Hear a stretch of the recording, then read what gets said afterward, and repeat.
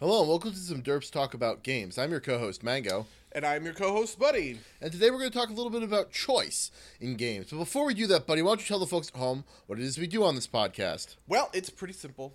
We like to talk about games. This week we're going to be doing choice, a topic near and dear to my heart, both in video games and in tabletop games. But before we we have weeks of games, and by weeks I mean 1 week of games And by games, we Yeah, mean yeah. World of Warcraft Legions. So Yeah, right. Yeah, well, we also have one singular tabletop game, I guess, to go over because we did play Hell's Rebels last week. But how have you been feeling about WoW Legion? Anything changed since we recorded last week? I feel like I could, nothing's changed. I still think the game's a lot of fun. And I still think it's holding on my interest for the moment. I could go into some deeper things about, say, like Suramar or whatever, but I don't know how much of that you've done. I don't want to spoil anything because I haven't done too much with it. But yeah, like, have you at least done one of the Wizard training scenarios? Yes, I have done one of those. I'm Okay. hideously bad at those. Yeah. I think it's a lot of fun. I think it's a really cool mini game, as it were. I think it still has. I don't think it's perfect. But like, it's on it as on its own. It's really neat. I don't really like having to like hunt around for like half an hour to fill up my ancient mana so I can go with the maximum number of withered every time. But I can deal with that. I usually end up getting most of it during my two days that I don't get to play. It's a 3-day cooldown, so I end up getting to do it on the doing most of the gathering on the 2 off days. But I don't know. I still think it's I think it's a really unique thing that they did with it, and I think that's cool. And it's also I kind of wish that I could do it more often. Maybe not for rewards, but just kind of like because it's the kind of thing that I feel is built on iterating your strategy, and I feel like 3 days is a little bit too far apart to really kind of like take your lessons. Especially if I screwed up once, I can't. Now I'm done for 3 days. I feel like being able to do it, do like practice runs, and then have like it's called Withered Army training, right? Like have maybe like the practice runs be not real, and then have the real one go, and be able to Right. to perfect your strategy. Although that's probably got its own problems, mind you. But I just I kind of wish I could do it I have to say, and this is something that I think is overall pretty good for the game for WoW. I think WoW is a complicated game for a lot of reasons. Obviously, it is one of the few games that opens itself to have a vast variety of players interface with it in a huge variety of ways, right? You've got people like me, you've got our peers, hardcore raiders, hardcore PvPers, right? Super casual players, a mix of all of these in between, right? Like kind of, and it's a game that really allows itself, like I know people, right, who love PvE but hate PvP and vice versa. And so WoW has WoW has a weird issue, I think, that Legion is hitting on better in most ways. Where I don't think that it is that rewarding as a captivating kind of solo single player experience. When World of Warcraft single player is at its best, I think it's a little bit like, well, Destiny is a weird example. Also, kind of so is like Diablo. I think WoW gets bad when it gets grindy is kind of the point that I'm getting at. I think the version of WoW where you're a single person playing and then maybe on the weekend, right, you like plug into a raid and that feels gratifying kind of thing. The investment that you want to get out of your World of Warcraft on like a daily basis is maybe like 30 or 45 minutes, right? Like I log in, do a couple of the world quests that interest me, and then I kind of log out, right? And I think that this works in general in Legion, and it didn't quite work in the same way in other expansions. Mists of Pandaria being the one that like really jumps to mind because Mists of Pandaria there was no daily cap, and it was a version of WoW where you could just hardcore grind out those dailies, and I think that's what creates burnout in players, right? But when you can kind of create this weird balance of like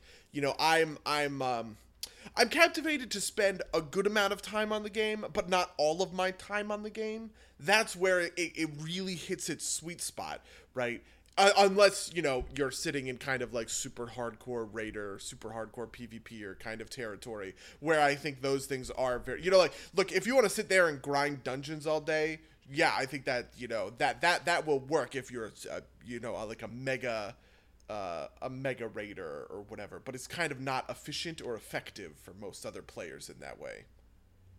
Anyway, and to the reason I brought this up for the Withered training thing is I think the 2-day cooldown is so that the Withered training thing doesn't become something that like I go out, I grind 2,000 ancient mana or whatever, and then I turn it in, and then I go back and I do it again in order for this like iteration to be kind of like one way or the other, if that makes sense.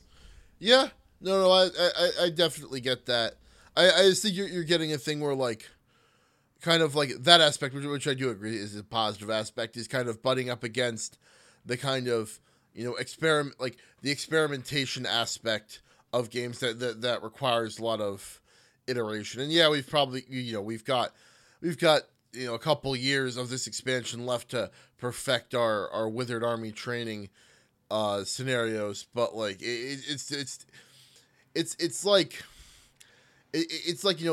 because it's so fun. It's like oh, I get to do the fun thing once every 3 days, in kind of like that very negative way, if that makes sense. I mean, to be honest, we'll probably have to figure out.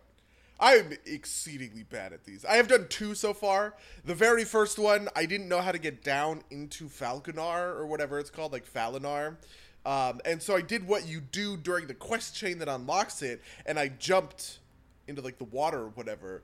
But my Wither didn't follow me. They just ran, they just like ran some land route to get me there, and they trained all of the mobs like to my location. So I killed 3 mobs before getting just like absolutely overwhelmed and dying. And I had a score of 9. Why didn't you like walk in the door in front of, like, it's like right in front of you, isn't it? What? Like where you're like, you just walk straight in and fight, like, and it's the first room. Oh, you turned around and walked off the edge. Why? Wait, what? Well, no way. Oh my god, that makes so much sense. Oh, I'm retarded. Oh my god. I'm so stupid. Fuck. The second time, I actually did find like a landry because so there's all these spider webs, but the spider web is actually it's like actual terrain, and so you go down. Yeah. And I was doing the spider webs, but then I also during that I also fell off, and so my Withered trained all the mobs. That time I got like 21 points. Yeah, right? Like maybe maybe if that. Right? I don't know how you do that. Like you're supposed to. Oh my god. Wow, I don't know how I fucked that up so hard. Yeah, that's why because you skipped like you attempted to skip the first half of the fucking dungeon.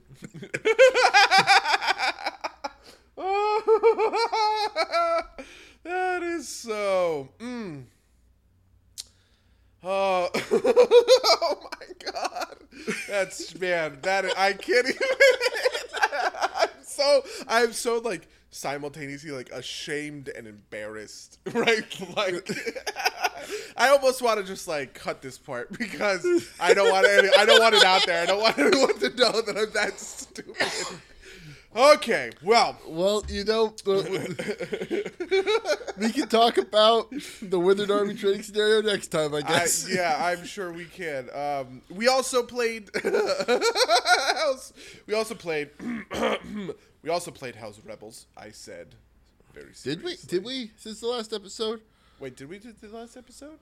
Oh, we recorded the last episode on like Thursday, I think. Wait, do I get to talk about you guys resurrecting Tonrik? I believe so. Yeah. Damn. All right.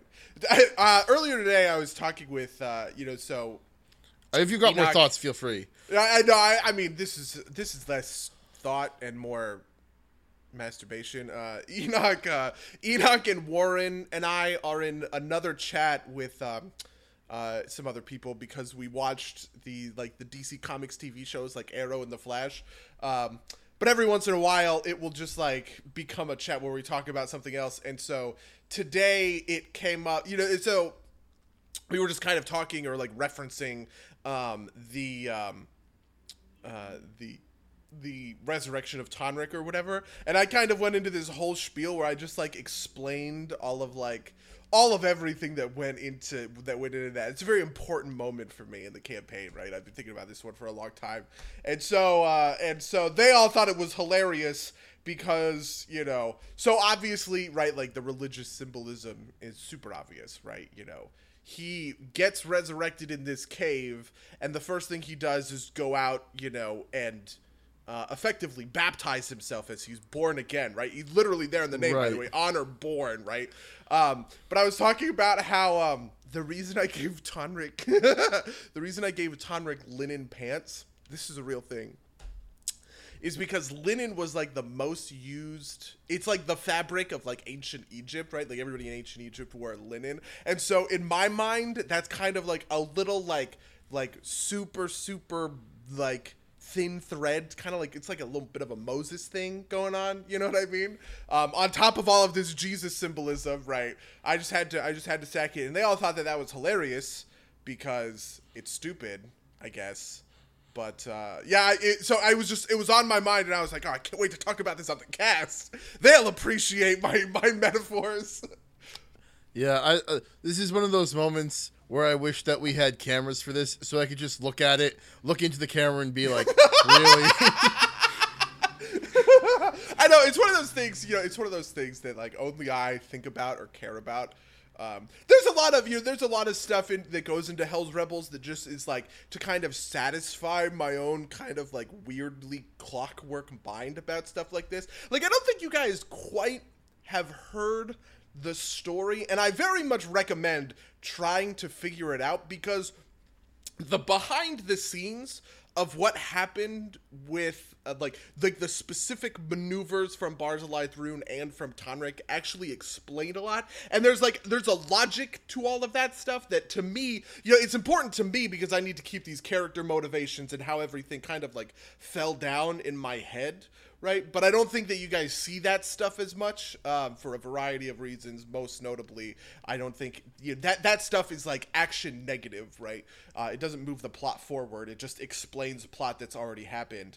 But there's a lot of that stuff that happens behind the scenes that kind of explains the mechanics of like, well, how did they, do this, right? Kind of thing.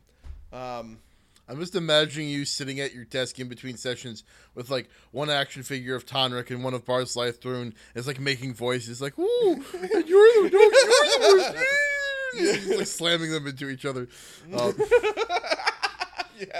Yeah. That's relatively fair. Yeah, we also we did not play Rune Lords this week either. So wow, we just really don't have anything to talk about. Fuck. Unless we've got anything more to talk about. Wow. I want to something I wanted to just ask in like a general news question. It was announced that so this was announced a long time ago that Nintendo was going to be moving into mobile games, obviously Pokemon Go, right? Now that they've announced this Mario Endless Runner, do you have thoughts, feelings, questions, concerns? How do you they announced think about it that stuff for Apple devices? Also, like, the reports are like Shigeru Miyamoto the entire time looked very unimpressed, which I think is hilarious because I think Miyamoto is like one of those types of diehard people that's like what is this? This isn't what I understand to be video games. This is some business thing. But like, it's supposed. So I have heard that it is going to be a pay-to-play mobile game, and in my experience, those games are usually pretty good. Definitely much better than free-to-play games. I also don't think that like a Mario Endless Runner will really tarnish his reputation. There have been Mario spin-offs before, like Typing and like Time Machine and a bunch of other things that are aren't the mainline experience, and I don't think I'm not worried about it like from like a like this is the end for Nintendo type of perspective. I'm mildly sad because I'm probably not going to play it if it's iOS exclusive. Maybe I'll get it. I have an iPad from that I got as a gift, so maybe I'll get it on that. But it's not super like mobile games don't excite me really. Like the best ones I've played have been good, but they're not like stunning. I've never played a mobile game that made me say, "Wow, this platform is the future of gaming," type of thing. And not to say that you can't get good experiences on mobile, and that's not a possibility in the future. I think less than the form factor that is the ecosystem. Like these games are designed to either like all mobile games are designed to be like free to play with microtransactions, or they're designed to be like $3 or $4 at most. And I don't think with that style of game that you can afford to make the deep and rich type of experience that like really floats a hardcore gamer's boat. Yeah, and I honestly kind of wonder at what point there these kind of like diminishing returns fall back, because I think there's a lot of variance I think between okay, if I were to talk about variance in something else, right, like the the very best of television, right, compared to kind of like the very worst of television, that is, those two things resemble each other so much more than like super hardcore time investment games, right, versus like mobile games do. And that's something that I haven't quite wrapped my head around kind of conceptually. Like maybe a better corollary is kind of between, right, like a professionally produced television show and like an amateur kind of like web series kind of thing, right, where or like like a just kind of like a random YouTuber who's putting out vlogging content. See, I don't think that kind that's of thing. I don't think that's very fair either. I think it would have to be something like a professionally produced TV series versus like a professionally produced YouTube Red series, maybe. Yeah, or like that's or exactly, like yeah. or like a professional, like somebody who does like Vines, like semi-professionally with like ads and whatnot. Like something that's got like that production quality, because a lot of these games do have the production quality, but it's not depth. It's all kind of like sheen and like. And I think it's interesting because the way in which we are built to interface with these games is so radically different, right? So the Deus Ex Mankind Divided, right, demand as much of your attention as you're possibly willing to give it, right? This isn't a pick up and play game. This isn't a game that you can ride like a bicycle, right? You have to reacclimate yourself almost every time that you pick it up, to a certain extent. And on the opposite end of the spectrum, a lot of these kind of barring some of the kind of like it's also a mobile game things like Hearthstone or whatever, a lot of these mobile games are the barest of bones because they need to be so they're shitting games, right? Like you play them for 4 minutes at a time and you have literally nothing better to occupy your time with, kind of things. And I just don't know that there's I cannot imagine or think of a corollary kind of in another space to help me wrap my mind around, how those kinds of things work, because I have a hard time saying that a mobile game like, Temple Run, right, is so, definitively worse than Dragon Age or whatever, right? Than Mankind Divided kind of thing. But my gut check is that is definitively the case. So I don't know. I have a tough time kind of like thinking around these kinds of things. Yeah, I definitely agree. Like, this is like you said. I think the principal problem is that you can't like it's not that you can't have a deep and engaging mobile experience, it's that that's not what the market wants. The market wants these highly iterable, fun to play things. Even in the pay to play market, um, like, uh, honestly, I like the deepest, or the game that attempted to be the deepest. I think was Monument Valley. That game was like $3 or $4, I think. Um, and it's like 8 levels long, and it was pretty, but it was really simple, and I didn't feel like it was a particularly good game. Um, but it attempted to tell a story. If it's like if like your typical in like your indie game like Inside is like 20 hours, or not 20 hours, like 4 hours rather. And that's like short on a scale, but okay because of the experience. Like, try and minify that to like 45 minutes for Monument Valley, and it's kind of like that's the point where it's like it's too short to really kind of soak in as like an emotional experience for me. I actually kind of have to almost like disagree. Well, okay, so I mean, I like Monument Valley a lot. Monument Valley is the best mobile game I've ever played. But I think Monument Valley also kind of exists in a so I feel this way about there's a couple other games like this, like Journey is a little bit of this way. Flower, I think it's what it's called. It's by the same studio. Is a little bit this way, where these things aren't meant to kind of be moving in a, like a philosophical or like thoughtful sense, but are really just about kind of like putting you in a mind, putting you kind of like in a headspace, right? And like getting you engaged in kind of just like, it's a very surface level thing, but I actually do think it's fairly worthwhile in comparison to kind of other versions of how this kind of thing plays out. See, I think I like Journey a lot. I don't think Monument Valley is at Journey level. I think Monument Valley is not that engaging, and I don't think the story is that good, and the puzzles are very simple, right? Like, the best mobile game I've ever played is still Ridiculous Fishing, and Ridiculous Fishing kind of has some of like the weird, like, the story is it's goofier than like any of the above, but it's like it's got some, and it's goofy, but it still has the kind of like excuse me, iterable playableness, and like challenge of like a harder mobile game, because at its core, the kind of game loop is you cast your bait and you try and catch a bunch of different fish, and like that is repeatable, but then kind of like the milestones you hit by hitting hitting like thresholds of goodness at that mini game kind of advance the story. I think that was much more effective than Monument Valley, which is like spin 3 things, watch her walk.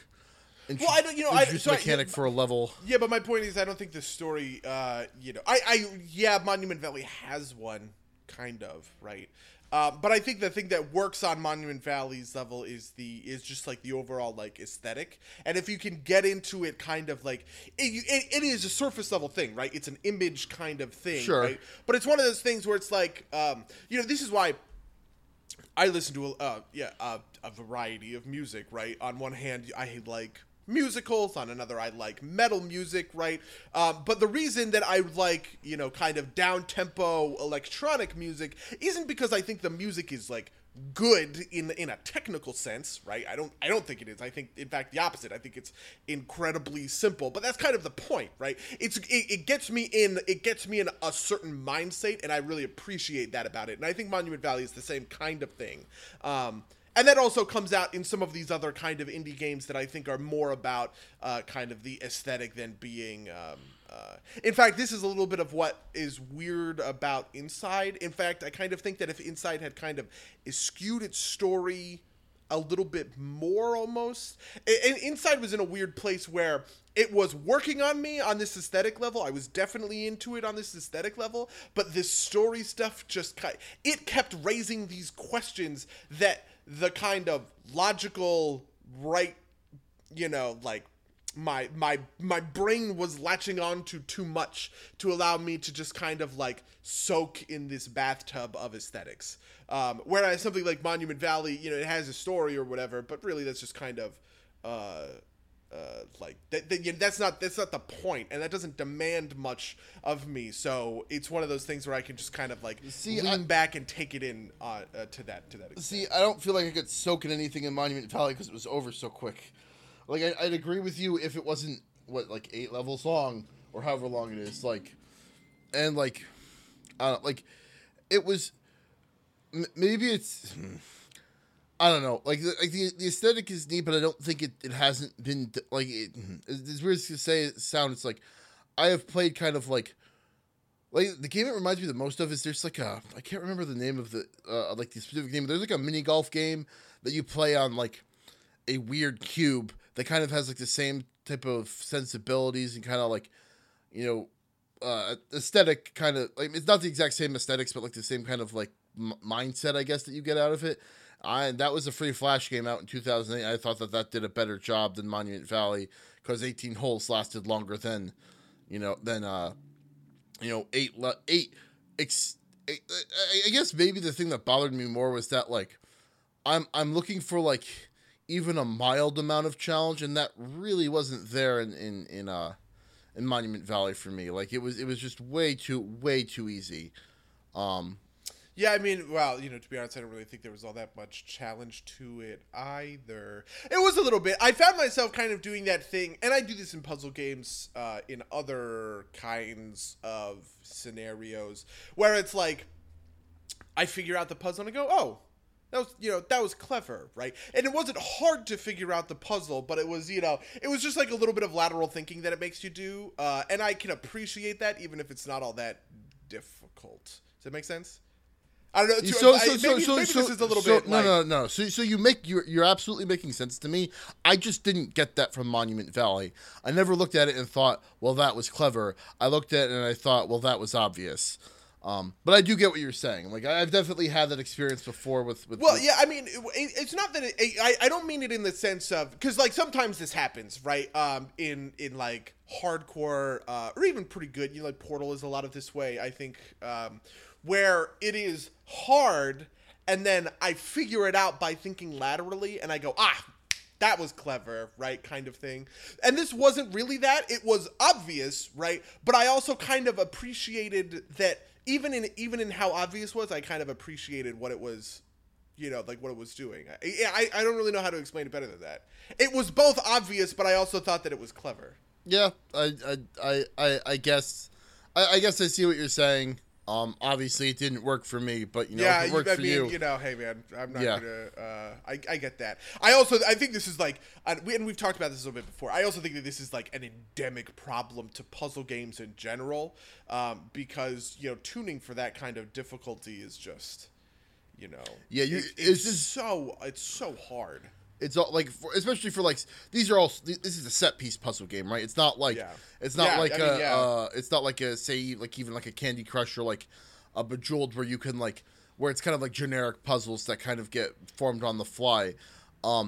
It's since they're set piece puzzles, you can't really put a slider on that, right? Like how do you like make a hard version of Monument Valley? Do you just like add like more weird towers and gears and like. Yeah, and I also think that like the more that you do that kind of thing, right, you really start to lose because the more you add those mechanics and the more you get people thinking, in those kinds of like hardcore terms, I think you really do kind of like lose something to the simplicity that the game really needs, if that makes sense. I don't know if I agree entirely, but I see what you're getting at, and I do think you'll lose. At least a lot of people, especially, not to be derogatory, but the people that a mobile game is typically targeting, right? Like, if you were to tell me that the goal of this game was to, like, you give it to, like, you give it to somebody who's relatively new to this stuff and tell them to go have fun with this toy for 40, it's almost like one of those wood block brain puzzles, right? Like, you sit down, you play with it for a while, and maybe you don't pick it up again, but, or maybe you pick it up again like once every, couple of weeks and you're like, oh, it's sitting on the table and I'll just kind of like absently pass the time with this. But like if if you're a hardcore puzzle man that oh, this puzzle's bullshit, and you like throw it on the ground like it's defeated, where's the next one, like that it's not going to give you that experience. And if you want that experience, you're going to lose the type of person that it's supposed to appeal to in the first place. Yeah. Well, I think we've beaten this to death, and we still have other shit to talk about. We do, and one thing I will say is that in Monument Valley, you don't have any real choices to make. And when I talk about choices, I don't mean like, what, which lever am I going to turn, or to bring it back to WoW, like what class and what spec I'm going to play. I'm talking about like choices inside the story, right? Like, like what am I going to be, essentially Paragon or Renegade in Mass Effect? And the reason I thought about this is because something that I don't want to say bothers me, but always kind of takes me out of WoW a little bit, which is a game that is okay to get out of because it's ultimately not about total immersion, is that like every time every time I see like, so the thing that really got me thinking about this is there's a quest line in Stormheim where you get swindled by some goblins, and like they make it very obvious that they're swindling you, right? Like they when you walk over, they're like, oh, what should we do about shh, and it's very clear that like they're giving you like that it's all bullshit. And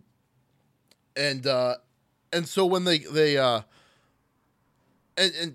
my thought was like, I have no choice but to be the patsy in their scheme, right? I can't like choose to like, what did you do to the, what did you do to the original people thing? Like, why are you stealing their things? Or the option is always like, oh yeah, I'll go collect some things for you. People who are definitely representing these people and totally not, swindling them. And it doesn't, like I said, it doesn't bother me so much as it is. It's kind of like, made me think like, if this was in, say, a Mass Effect, or it was in a why can't I remember the name of the Skyrim?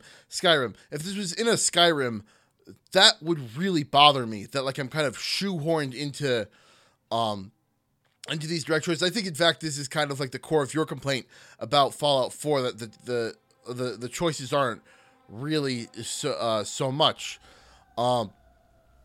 And I was just thinking about like, why is it okay that I'm not okay, or why am I okay with this in World of Warcraft, but I'm not okay with it in other games, and what makes a good choice system should you have one? And any surface thoughts that you have on that? What makes a good choice system? Yeah, that's gonna sound terrible on the cast, me like blowing into the mic like that. Well, I think that there's a couple of different approaches. We talked about this a little bit in the context of the Undertale once, where the so I think Undertale gets better / worse in conjunction kind of with how kind of prepared you are for the choices. I think one of the core missteps I made when approaching that game, right, is I knew there was a pacifist version and I was gunning for a pacifist run right off the bat, right? And I think that kind of set of choices can lead you down to some problem areas. For instance, if I had done that same thing with Mass Effect, I think I wouldn't like that game as much as I do, right? The first time I play that game, right, where all of those choices are new and I don't know kind of passively what the consequences are, I really can get into why and how those choices get made, right? And I can make those decisions based on what I think of, in a couple of different ways, right?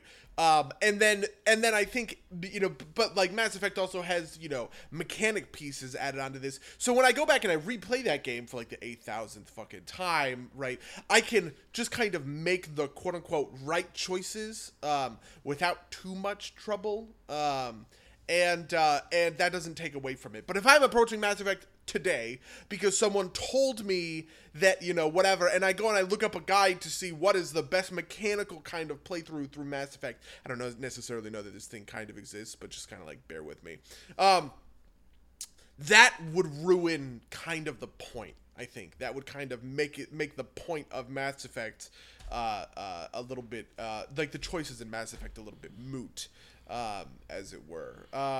See, I'm actually gonna say for Mass Effect in particular, I think that this Mass Effect, not Mass Effect in particular, but Mass Effect in games like it that kind of have this mechanical element of kind of like an aggregated morality system. It's Paragon, Renegade, and Mass Effect. I think it's just straight good and evil in like Fallout 3.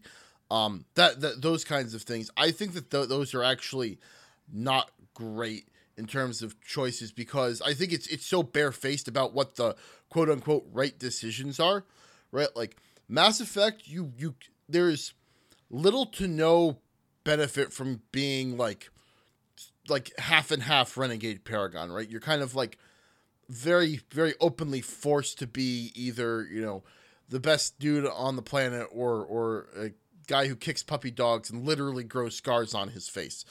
And I think that kind of negatively affects the choices that you make, because even in situations where, you might be a little bit more rounded, it's very obvious that like the way you unlock certain interactions is by being a good enough saint or by being a shitty enough devil.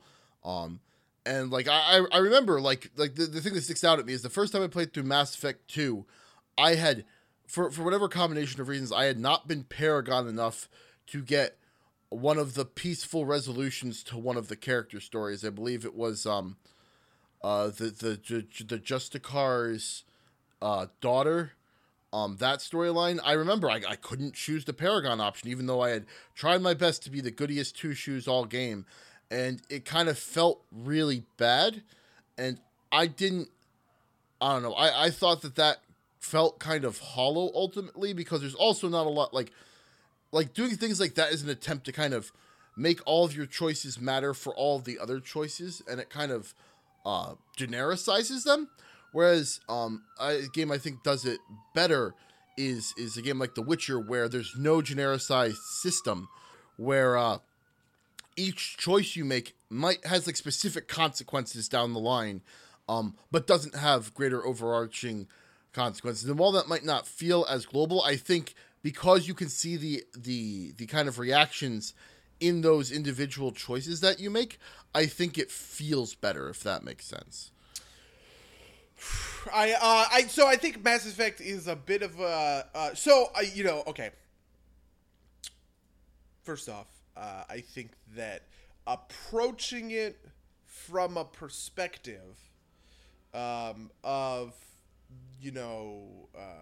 like I think okay. I think that approaching it from a perspective of like Paragon is good, the other one is evil, is a little bit off in the first place.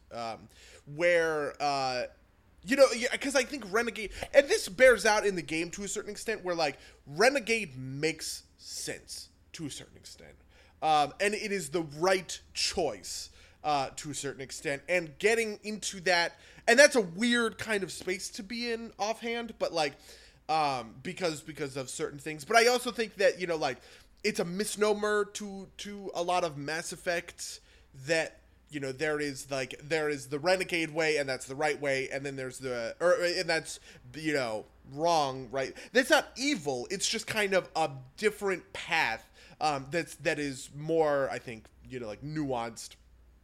To the same goal, right? When you play Renegade, you don't start working for the fucking Reapers, right? But you don't think you're playing a Shepard who doesn't have the time to waste, and doesn't believe that you can sacrifice on the altar of selfless, super selfless kind of morality, in the face of that, like, ultimate evil. And I get that. That makes sense to me. Whereas, in Fallout 3, the good and evil system, it's like, oh, do you blow up Megaton for entirely selfish reasons? Like that, that is quantifiably, evil, right?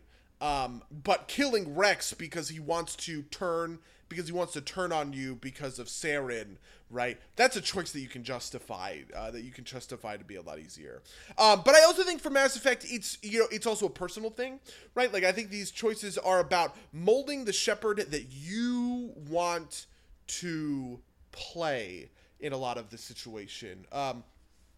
And I agree that, the mechanizing of Paragon and Renegade can really fuck with that, especially that, like, Morin thing or whatever. But I also think that there's something to be said for, like, being unable to make those kinds of choices sometimes, and not, quote-unquote, earning the ability to do that. In a super, like, in a super macro sense, right? I think that in some ways it is also an important thing, especially in these, like, games about choices, where your choices do taper off and they narrow down and you just don't have any other option.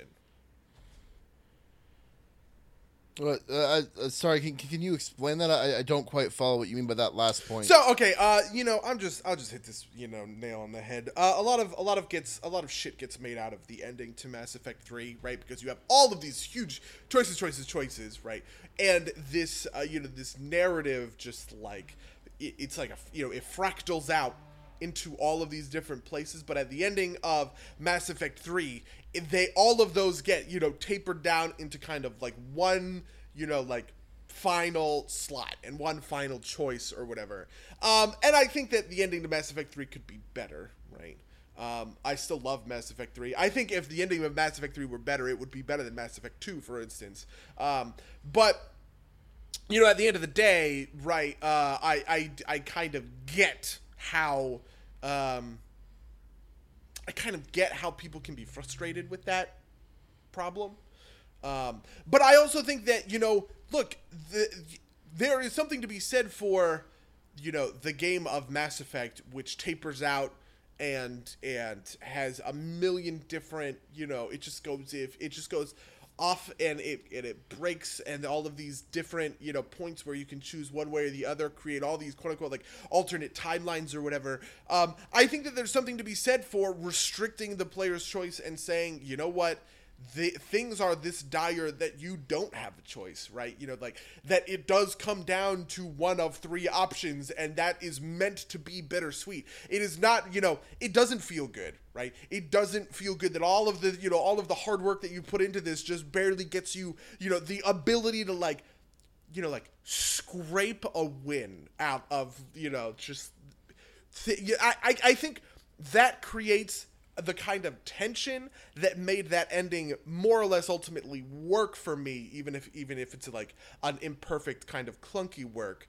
Whereas for other people, they found that a huge betrayal of kind of what Mass Effect is all about, right? Because they wanted to, save the galaxy and get the Fallout 3 kind of montage where it shows you back all of your choices and then explains how those choices affected people.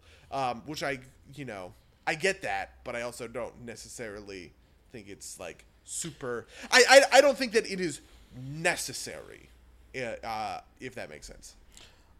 Okay, I see what you're saying, and I do definitely feel what you're getting at. I do understand this, like, the essentially the necessity, kind of, especially for even, like, kind of, like, bare bones kind of economic reasons, the need to kind of limit choice in certain situations. But I also, like, I haven't played the ending of Mass Effect 3, so I can't really comment specifically on how that plays out. But I think kind of more grandly, kind of like the problem with Mass Effect was that was kind of sold as like the one of the main draws of the game, is that, like, your choices matter and that it will all be meaningful in the end. And there are games that have done, like, ludicrous amounts of choices, and that have, like, kind of hit that hit those beats, and had, like, a dozen endings, and as short and as unfair and as kind of, like, nearly the same as they are, you can get into like you can get into these degrees that feel better or worse. But I think to kind of go back to my other example, I think kind of like one of the successes of something like The Witcher is that if your choices are relatively self-contained, like they affect things down the line, but not everything, right? Like, you know, if you take it from a purely logical standpoint, right? Like, there's no real reason why, the shepherd being a good guy for the first, consistently should have any bearing on the way that a lot of things play out, right? It's not like, maybe like there's some reputation aspects, I guess, and there's some like, well, if he's experienced doing it this way, maybe he'll have an easier time doing it this way in the end. But that's, I think, ultimately minor. It's not like the Reapers are going to look at him and be like, he's been a good boy, let's pat him on the head and just leave, right? Like it's I think it's a kind of difficult thing to like to deal with in a lot of ways. I don't know. I mean, I agree. The thing that works for me about Mass Effect is these choices are built on, super solid character work. The choices in Fallout 3 hit me, right? Or the choices in Skyrim is a better way, because I love that game so much. The choices in Skyrim hit me because that setting works, right? The choices in Mass Effect hit me because the characters work, and so that's why I'm very forgiving in a lot of these instances when it comes to stuff that happens in Mass Effect, because I think those characters are just like, so well written and solid, right, that it kind of everything else just kind of like falls away to a certain extent. With Skyrim, kind of on the contrary, right, the ability for me to choose what quests I focus on and what quests I don't, like from a character perspective, my character probably makes more sense if he just hunts down Alduin from the very fucking beginning, right? That in a kind of beat for beat movie version retelling of my playthrough for Skyrim, there is a lot of illogical choices going on from like that character perspective, because I see a flower off the side of the road and then I go pick it, and that leads me to a giant camp, which gives me like that kind of thing doesn't really that doesn't make for a good character, that doesn't make for a good story. But those are choices that are only available to you when the world is kind of deep and immersive enough that you can get lost in that kind of thing. And so that's what, and so I can say that choice in Skyrim is good from that perspective, right? And they do a good thing by leaving it so, open-ended on what you do and don't want to focus on. And it's not like fucking, Paarthurnax judges you because you decided to end the Civil War in Skyrim rather than chase down Alduin and kill him, right? If that makes sense. Yeah, I think that kind of also, again, I'm going to go back to this kind of theme of like self-contained choices, but like Skyrim doesn't have like an overall morality system, and I think more so than The Witcher 3 even, that the choices are really, really self-contained. Like the things you do have immediate and often very visible consequences, and not a ton more beyond that. And that, I think, lets the choices feel satisfying and solid, and not without having to worry about like kind of like, will this affect my cosmic standing.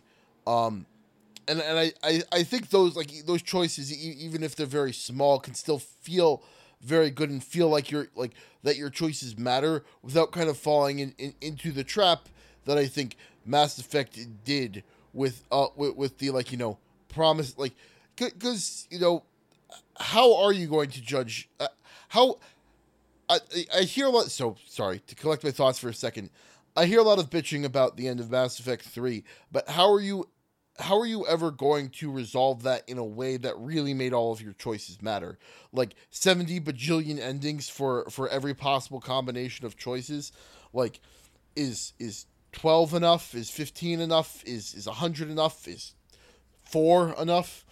I don't know. I feel like that. I mean, first of all, I'm very sympathetic to that mindset. I definitely think that people who get kind of bent out of the shape about kind of like the ending that they deserve and all of their choice. Look, okay, just because, okay, this is what bugs me about that argument fundamentally. Just because the game doesn't regurgitate your choices back to you and tell you good job, or, whatever, like whatever it is, doesn't mean that your choices didn't matter, right? I think this is just people interfacing with the game poorly, to be completely fucking honest, right? Like, if you're interfacing with the game right, if you are, man, that's like the worst wording I have ever, it's like the most kind of condescending thing I've ever said. But like, if you're interfacing with the game right, all of your choices matter as soon as you fucking make them, because you're invested in these characters and you care about, what happens to them, right? And that, to me, it doesn't matter if the Reapers, or if the ending gives me a montage or whatever. My choices matter because I made that choice in the moment and it felt good, or I made that choice in the moment and I was heartbroken, or I made that choice in the moment and it was, and these things all matter, right? That emotional reaction you get when you interface with the story well, and these characters well, and these choices affect that matters, right? And just because they're, God, I hate that so much. Because I think it is like so missing the forest for the trees, right? Like, oh God, it kills me. All right, can I ask you something just for my own clarity? So you've played Human Revolution, right? Mm-hmm. I have heard that the Mass Effect 3 ending choice is similar to the Human Revolution ending choice. Is that accurate? Yeah. Okay. By the way, spoilers, I guess, at this point. Well, these games are years old. Yeah, I mean, it is to a certain extent. I also, by the way, Human Revolution is a bit of a different beast. For Mass Effect, I think it's a lot about character. For something like Skyrim, I think it's a lot about setting. For Human Revolution, it is all about ethos, and it is all about kind of like the philosophy underlying the game, and the game makes a couple of different arguments to you, and that ending is just kind of about you choosing which of those arguments you think is the soundest. I think. Does that work for you? Does that not work for you? Let me explain. Just Okay. Sorry, I didn't mean to cut you off. No, it's fine. Spoilers for people who haven't played Human Revolution. But the end of the game is essentially, it's literally a decision machine. You walk up to a machine and it says you can hit one of 3 buttons and one of 3 things will happen. And it will determine how kind of like the outcome of this event that you've just kind of been through is received. And then there's also the 4th option where you can go and like burn everything down and hide everything. And that's cool too, right? Like it's literally a game end decision machine, which is very cold and very blunt. And I don't have it gets mocked a lot, but it doesn't get a lot of the same hate that Mass Effect does, or at least the level of it. And I think that's because Deus Ex isn't a game about choice fundamentally. Like, your choice is whether you do stealth and non-lethal, or lethal and lethal. Sorry, a combination of stealth, hot, lethal, and non-lethal. Like, theoretically, there's one of every. There's a combination over there. Although I don't think that doing like hot with non-lethal would work very well. But that's its own story. I think that the game was never built on the idea that like you would be making like that, these choices that you make as you play through the game in terms of stealth versus and lethal versus non-lethal would have this huge bearing on how the game plays out. And I think that's why it's not as much of a problem. I think that people had expected less of like that kind of binary choice at the end. I think even if like you had the same ending in Mass Effect, and like, so correct me if this isn't accurate, because again, I haven't played the ending of Mass Effect, but if it really is a button like that, I feel like people would have been less upset if it just picked one of those 3 endings based on the choices you had made in the games and hadn't let you made the choice, because it would have been like in some ways a culmination of your choice. And people would have bitched about there being too few, but that would have always been the case. Man, Right, like I think part of the thing that makes, say, Undertale's three endings so satisfying is that like they are a culmination of everything you've done up until that point. Even though two of them are very, very extreme, and you're almost certainly going to hit the middle one kind of on your first playthrough, the fact that like your choices to get to that point do ultimately matter. I think paints the game makes those choices feel better. And yeah, that's a pain in the ass if if you make the wrong choice once or whatever, quote unquote. I think this is also like we could get into a whole other thing, and maybe we will in a couple of minutes. I'll give you a chance to respond, but I think that like having quote unquote good endings is not a great thing. Yeah, I get that, but I also kind of think that that's a part of what's wrong with that is the expectation of the player, right?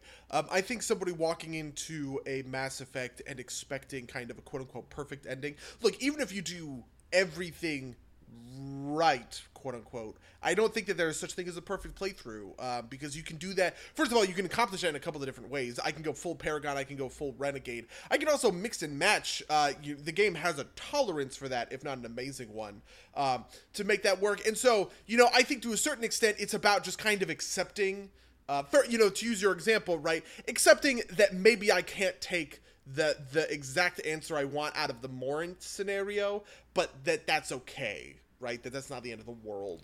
Sure, and thing, right? I don't. And so, sorry. And by the way, I also think that games typically do a poor job of communicating this.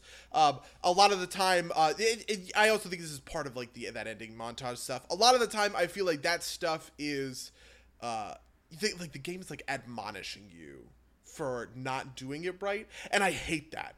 I think part of that is because some of these choices can be poorly constructed. I think that in a microcosm, there are definitely plenty that deserve, on a micro level, right? There are definitely many that deserve kind of some more scrutiny or some more criticism, especially in the older, by Mass Effect 3, they had basically solved this because they just have a one solid reputation bar that every time you make a choice, you add reputation, right?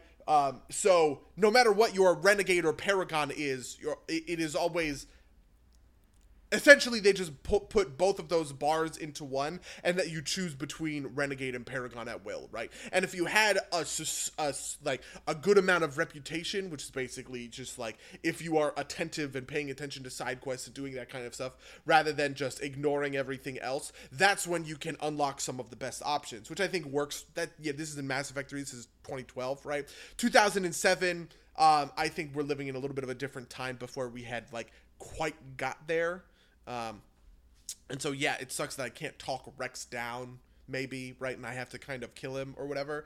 But like BioShock is a pretty good example of this to my eyes, where the point of that game, yeah, I actually think BioShock 1, the original BioShock, which came out in 2007, also, is, that, when you think you have choices, you don't.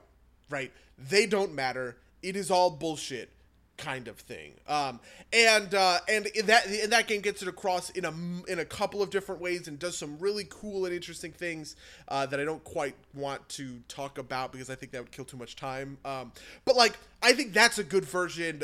That's a good version of the principle I'm talking about, right? Where there's there's like a good ending in BioShock, but the choices that you make in order to move through the game.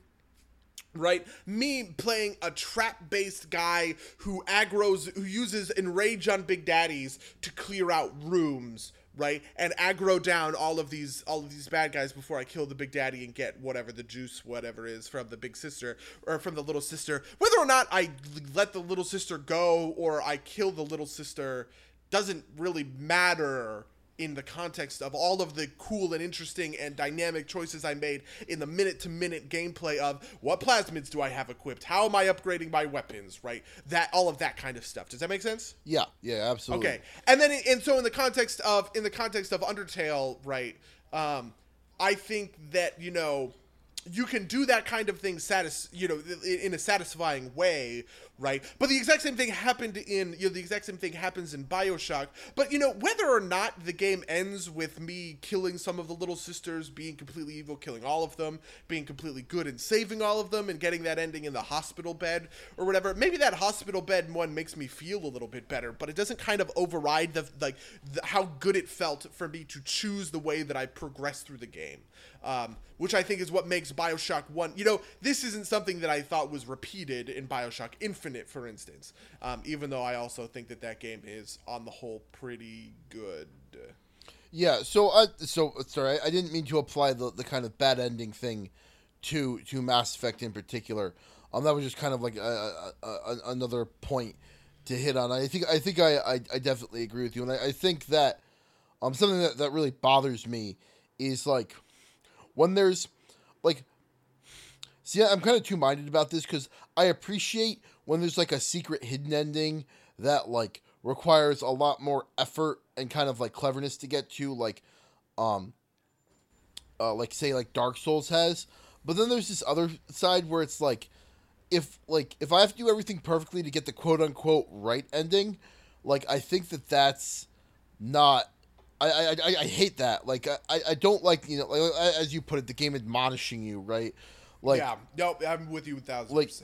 Like one of the things I loved about Dark Souls 3 is there are, I think, 4 endings, and each of those endings are, none of them is a quote unquote good ending. One of them might be a quote unquote truer ending than another, but none of them are good, and they all kind of like work with each other. And like you can get any of the endings, even though some of them are easier or harder to get, and still have a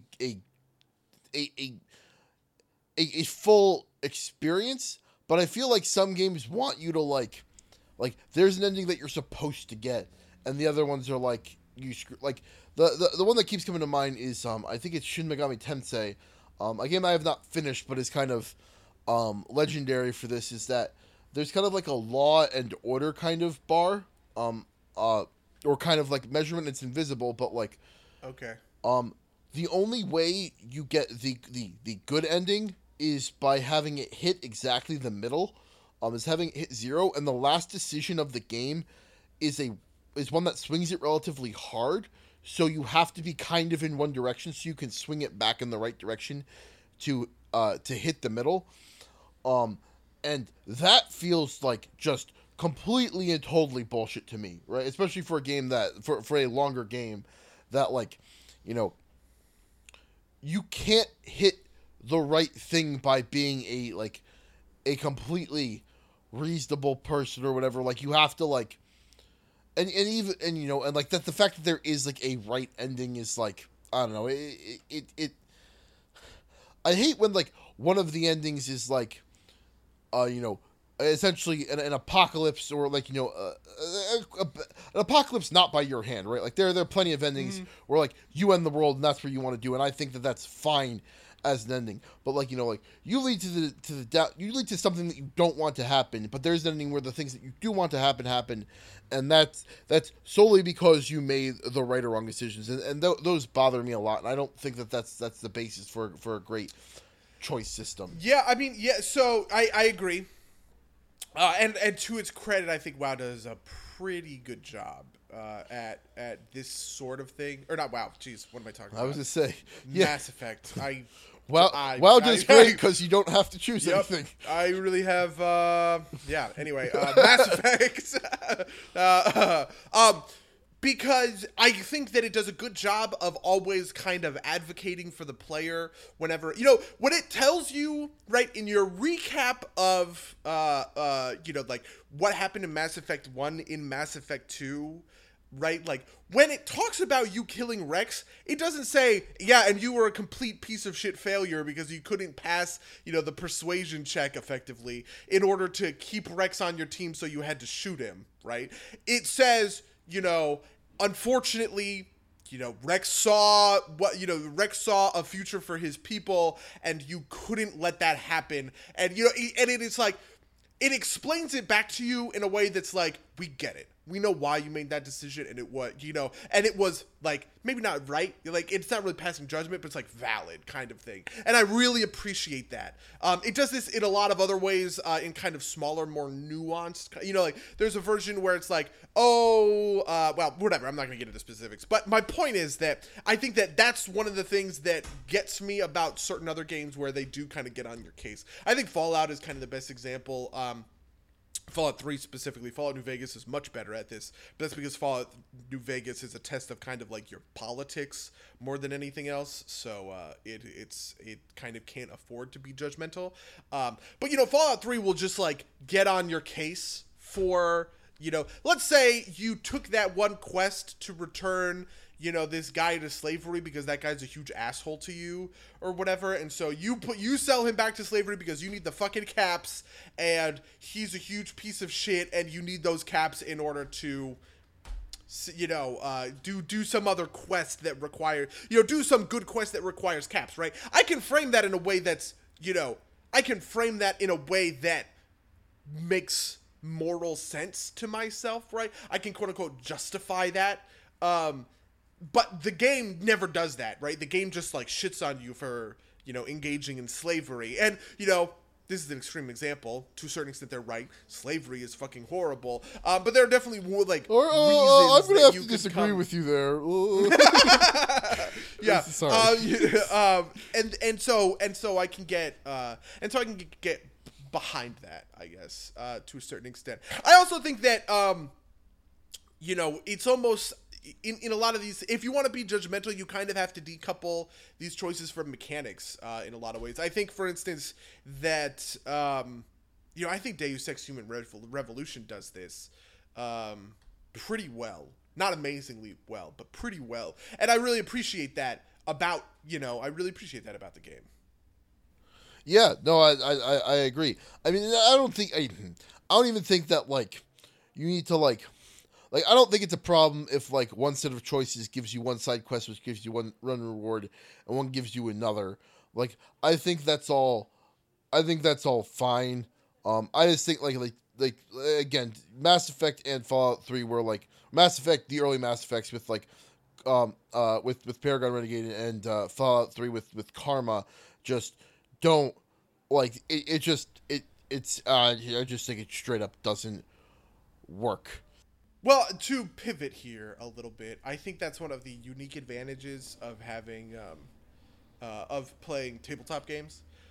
This is something, I mean, I've engaged in this a lot in Hell's Rebels. You guys are literally, 22 minutes from now, ish, give or take, are going to be facing down another version of this. But this is my favorite thing to do in tabletop games, where I give you a set of choices and say, because I know how choices play out or whatever, but I can give you a set of choices and I can ask you how you want to move forward, right? I think the investigation that happened a couple weeks ago is a good example of this.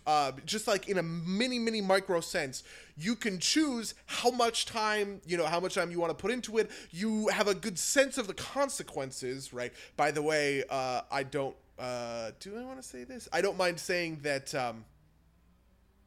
do I want to say this? Fuck it. I don't mind saying, actually, that you could have spent the whole 8 hours and done a full investigation and nothing would have, nothing would have happened, right?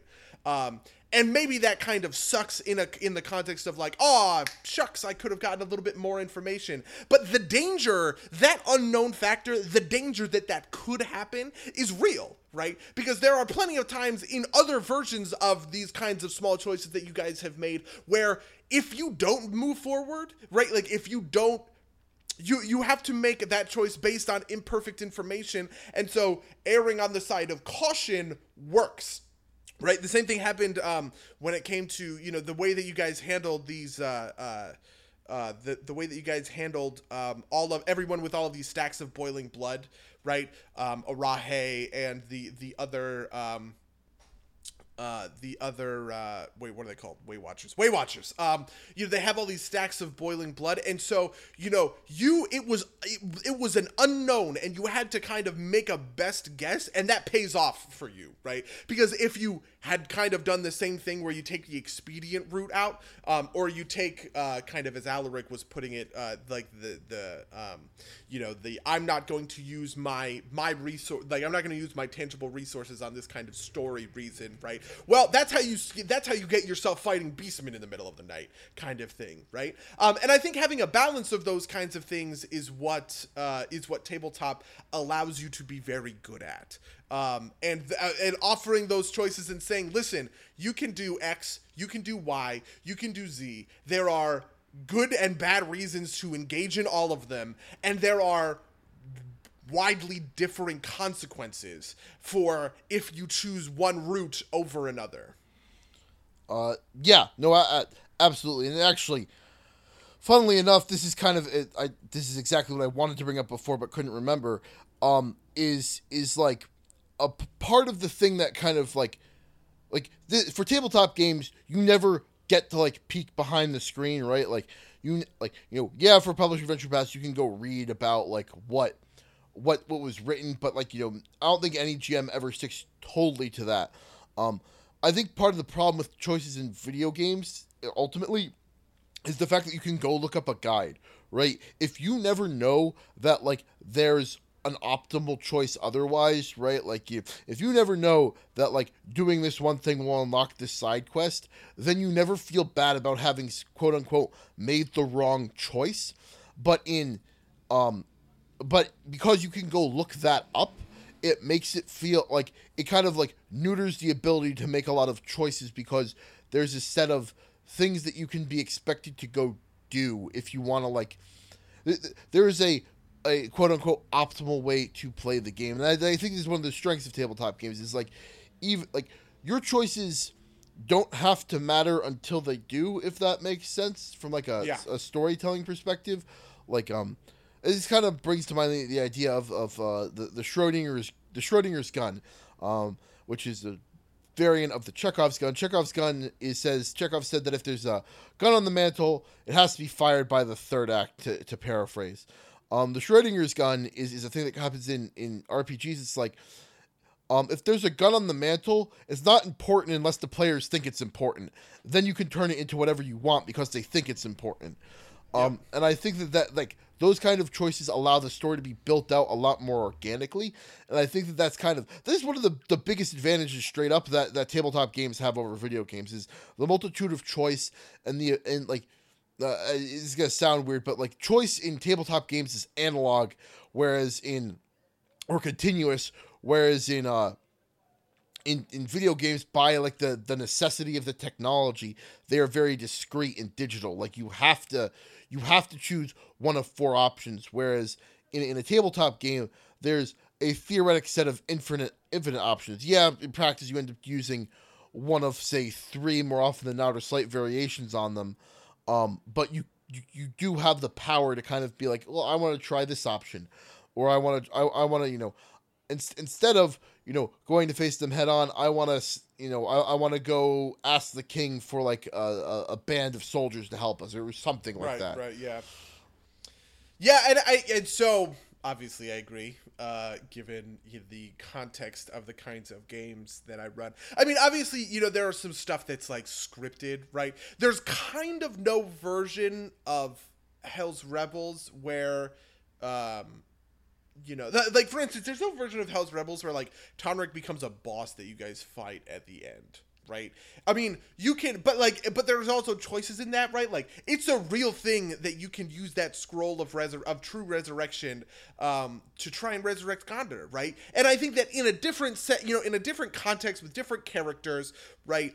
That's a choice that's a choice that you guys can kind of make, and that could really throw. I mean, obviously, I have built with an assumption, because I think 9 out of 10 of these games are going to, right. If we were to replay this game 10 different times, I think maybe one group would actually burn the scroll of true resurrection on Gondor. But I think that kind of stuff is something that is what allows tabletops to be super, super hyper flexible, which is good in the context of I need to be able to make I need to be able to, make choices, rewarding.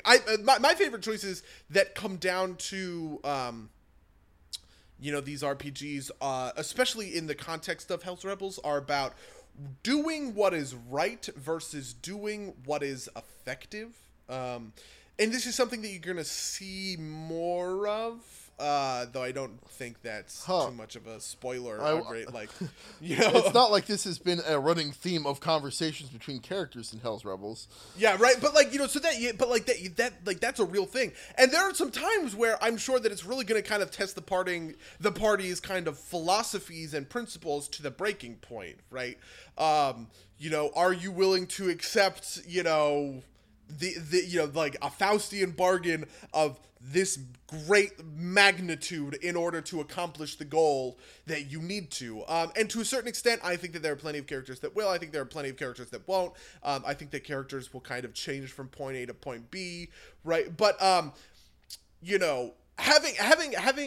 putting a couple of choices in front of characters and making them make a hard call between them is probably one of the most rewarding things that I think you can do from like a story perspective in a D&D game. Yeah, absolutely, and like, this is kind of like why ultimately, if I have the time, I do prefer kind of writing or running my own kind of campaigns of my own design, because I think it's actually kind of a fault of adventure paths is like they kind of expect you to go down this to go down a predetermined path, and like if the players ever get really off track, you're kind of like lost in the woods as to what to do. Then you really kind of flying by the seat of your own pants. And I think that's like one of the better things about, say, like about like your own generated setting, right? Like, right. If you spend the time, you can build enough content to kind of like accommodate a party that does kind of whatever. And obviously there's some tricks that you can use. Like if there's a fork in the road, you go left or right, party, and the same person's at the end of either fork, but the party never has to know that. Like, which is obviously a very, very simple example, but like, I think that like the power of kind of like an unstructured narrative lets you empower players with a lot of ways to do things in the way that they want to. It feels good for their characters and good for the story, as opposed to like, as is the necessity in video games, things that have to like kind of tie in mechanically, because you can't rewrite that story on the fly. At least not yet. Maybe we'll get there one day with like machine learning and natural language processing, but we're definitely nowhere there yet. Yeah, no, I'm with you 100%. I think. So I think that it makes sense in certain situations. A game, okay, so for instance, in like this hypothetical, I've talked about this a couple of times, in this hypothetical game, which is like a heavily rewritten Serpent Skull to be like a horror game, that's a game to me where I think there isn't a lot of player choice, right? And it is, you follow the kind of predetermined path, but I think that, first of all, I think that's part of it. Part of, horror is that, the denial of choice. Denying the choice, right? You have to do whatever this terrible, frighten. You have to go down into the cannibal, into the cannibal's cave or whatever it is, right? All that kind of stuff. But, on the flip side, Hell's Rebels is a lot about testing people's, or like characters more than people, right? I don't really think that, I don't judge Mark based on the morality of the bloodied Quill Royal, of Hunter. But like, it's testing people's character. Like you need to make a character, and he needs to have kind of a plan, and he needs to have a philosophy and a way of thinking and a way of life.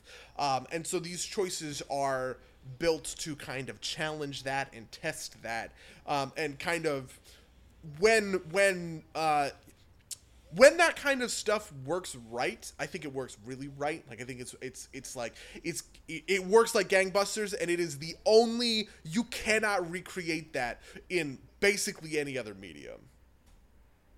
Yeah, like there's there's nothing else that kind of like lets you kind of like it's a collaborative storytelling event, right? Which is great in a lot of ways. A collaborative storytelling event, moderated by rules, which is kind of like it's the thing that keeps us coming back to it, right? Like I'm sure, Right. that's why video games haven't totally replaced tabletops. Um, Yeah. I think that's fair, and I think that's I don't know, true. I also think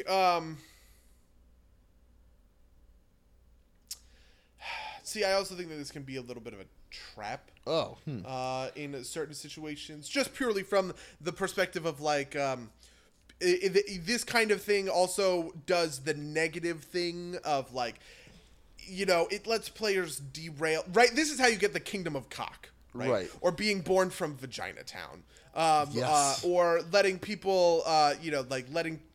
It can get things kind of off the rail. I mean, even if you have good intentions, right, things can go off the rail because accounting for kind of all the different choices that take place is something that can really it can cause, if you're trying to account for everything and plan ahead enough, it can just burn you out because you're trying to fit everything together in your head, and there's so much kind of like wasted time put into creating an understanding of these choices that never gets realized, and I think that can be a frustrating thing for GMs. Right, like you could make 1,000 branches, but if you only ever see one, it's gonna feel like the 999 others are wasted. Yeah. Though, and I recommend this for everybody. For instance, I avoid this problem by having a large kind of like like a basic outline web, and so I know how stuff can unfold if it kind of goes down that way, but I don't put any work into it until the PCs effectively like commit to that path, which I think is kind of the right way to do it, because otherwise you're in a you're in a tough spot, I think, and you get kind of all this pressure to put time into something that's not going to end up Mattering. right, and that sucks. And I mean, and maybe this is because of my particular mindset that I'm better at dealing with this, I guess. But yeah, I don't know. It can really suck. Yeah, no, it's a tough thing to deal with. I actually kind of want to try at some point, a game where like almost everything's like kind of flown by the seat of the pants, and see how well it goes with that.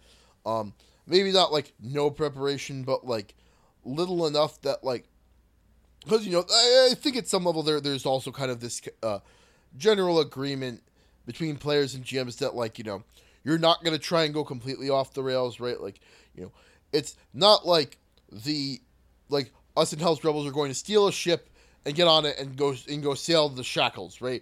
We are right. The kind of the cooperative understanding is that we are going to resolve the issues in Kintargo, at a very basic level, and I think that like kind of like freeing even that assumption up a little bit would be an interesting experiment.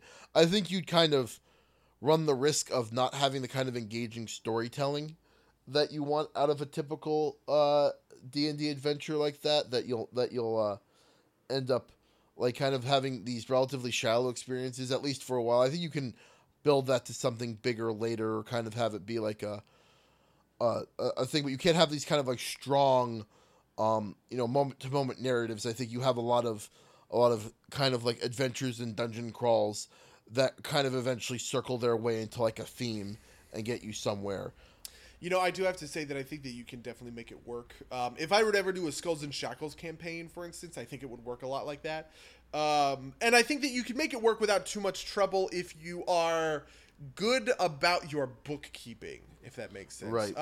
This is one of those things where it's like I think in Hell's Rebels, I juggle small numbers of choices because they have a very cascading effect, and I do want to keep track of that effect, at least kind of in a short-term scenario. But in a game like Skull and Shackles, where you just kind of get a ship and go, I think that it's totally cool and possible to kind of give the players 7 different 10 different leads, 20 different leads, who cares, right? You know, you give them a bunch of leads, and you kind of go with them down that path in a very in like a super light, super improv manner. But I think as you get kind of 10, 15, 20 sessions into that game, you have to start reincorporating bits of the narrative that you've already set upon, or else you just kind of spiral out into the void and nobody's linked to kind of anything, and that's bad. You can also do this, I think, with the right kinds of players, right? Like players who understand that you are giving them a very, very blank canvas to work on, but with the kind of expectation that you want to create a conventional story out of it. These are the kinds of players that are going to say, you know what? I'm going to take this one out of 20 story thread, right? But at the end of that thread, I'm going to invest some of myself kind of in the aftermath of it, right? Like maybe, okay, we did this thing, we cleared out these bandits in this like seafaring village town, and now for the rest of the campaign, whenever we need to drop, like that place serves as our home base, right? Or I go out of my way, to head back to this place that we've been to check up on the orphans that we saved. Does that make sense? Yeah, no, absolutely. I think if your players are game for that kind of thing, you can definitely make it work in that kind of context as well. But I think kind of rarely are players into that thing. Yeah. I think it's also kind of like a difficult thing to kind of handle as a player. Especially in like, I don't like saying it like this, but like, I think it's harder to do in an online game, especially with kind of like irregular meeting times. I think to make that really work, you need like a dedicated time every week where people meet, and ideally in person, I think, for that as well, where everybody kind of like sits together and like, every Saturday, it's every Saturday is the new episode of Game of Thrones type of thing. That we know where the story left off, and like where's it going to go next type of deal. What was the investment coming from? Kind of the personal investment in the characters, and you can't let too much time go in between that, or else I think you lose context and you lose focus. Oh, you know what? I actually kind of disagree with that. I disagree with this in a couple of different ways. Okay. I have found it much easier because the efficiency of the prep that you can do online, it makes it. I think if I had to prep Hell's Rebels every week for an on paper session, I would have a much harder time doing it.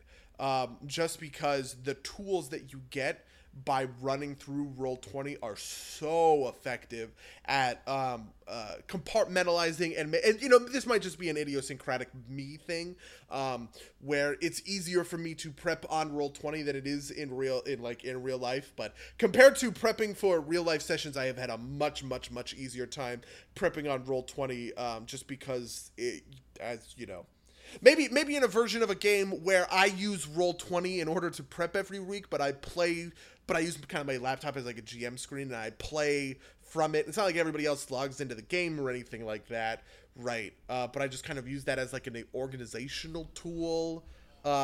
See that maybe that kind of works for me. I don't know. That's really it is interesting. so much more efficient for me to prepare. I feel like than it is in game I or in character. I feel like this is really like a player side of the screen versus player versus GM thing, because I definitely believe that it's easier to prep and get ready in Roll20, but the thing I'm talking about is kind of like player investment. I think it's much easier to get distracted as a player online. Oh, sure. To be honest, I actually think if I were to do a heavy improv kind of game like that, I think the best way to do it would be, like in seasons, if that makes sense, where, we meet up and we go through, and we meet up and we play through a couple of sessions, right? Kind of play to like a book's conclusion or like a mini arc kind of conclusion, which gives me enough time to kind of maybe like build out, like kind of like start over from scratch again, between quote unquote seasons, right? So, you know, you play for 3 months straight and then you take 3 months off and then you come back in. Okay. If that makes sense. Because I think to a certain extent, right? Because, you know, when you're doing a heavy improv game like that, it's not like the improv happens every day. Right. A lot of the time it's just, you know, front loaded. You have all these different leads, all these different choices, but then you kind of follow them to a conclusion of sorts. And then when the game kind of resets back to that hardcore choice, it's kind of like you're preparing a campaign from scratch again, which I think might require the extra time. Yeah, that makes sense. That makes a lot of sense, actually. I get that. I think that'd actually be a really neat thing to try. Yeah, I mean, me too. I think that stuff would. I think that stuff would work really well for like the right kind of players. And you know, I've said that a couple times, but I mean like really, really well. Like, I think it would be like the perfect kind of thing for you know, players who are naturally pretty flaky, and the kind of commitment of every week, every Wednesday we're playing for the next year and a half, right? That's a daunting thing for it, but like to get me to sign up for something like that for 3 months, you know, I'm down, right? And it gives and I think that works. Yeah. I think if you could act like, if you can get, like, I don't even want to call the people flaky, but like, there's kind of like, you know, this is a leisure activity ultimately, right? Yeah.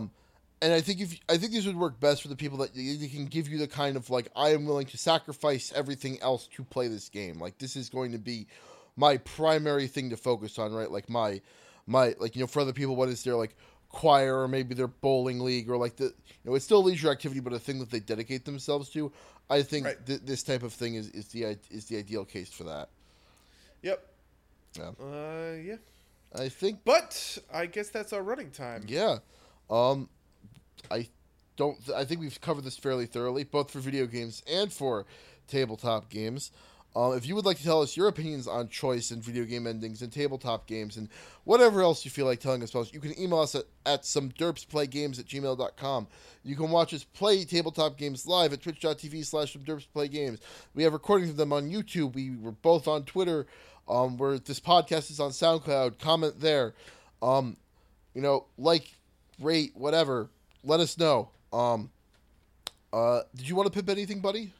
The one thing I do actually want to pimp something this week. Ooh. The one thing I do want to pimp this week is our sister friend of the cast, the Unwise Index put out a new episode, even though they put out episodes fairly irregularly because they're not as good as us.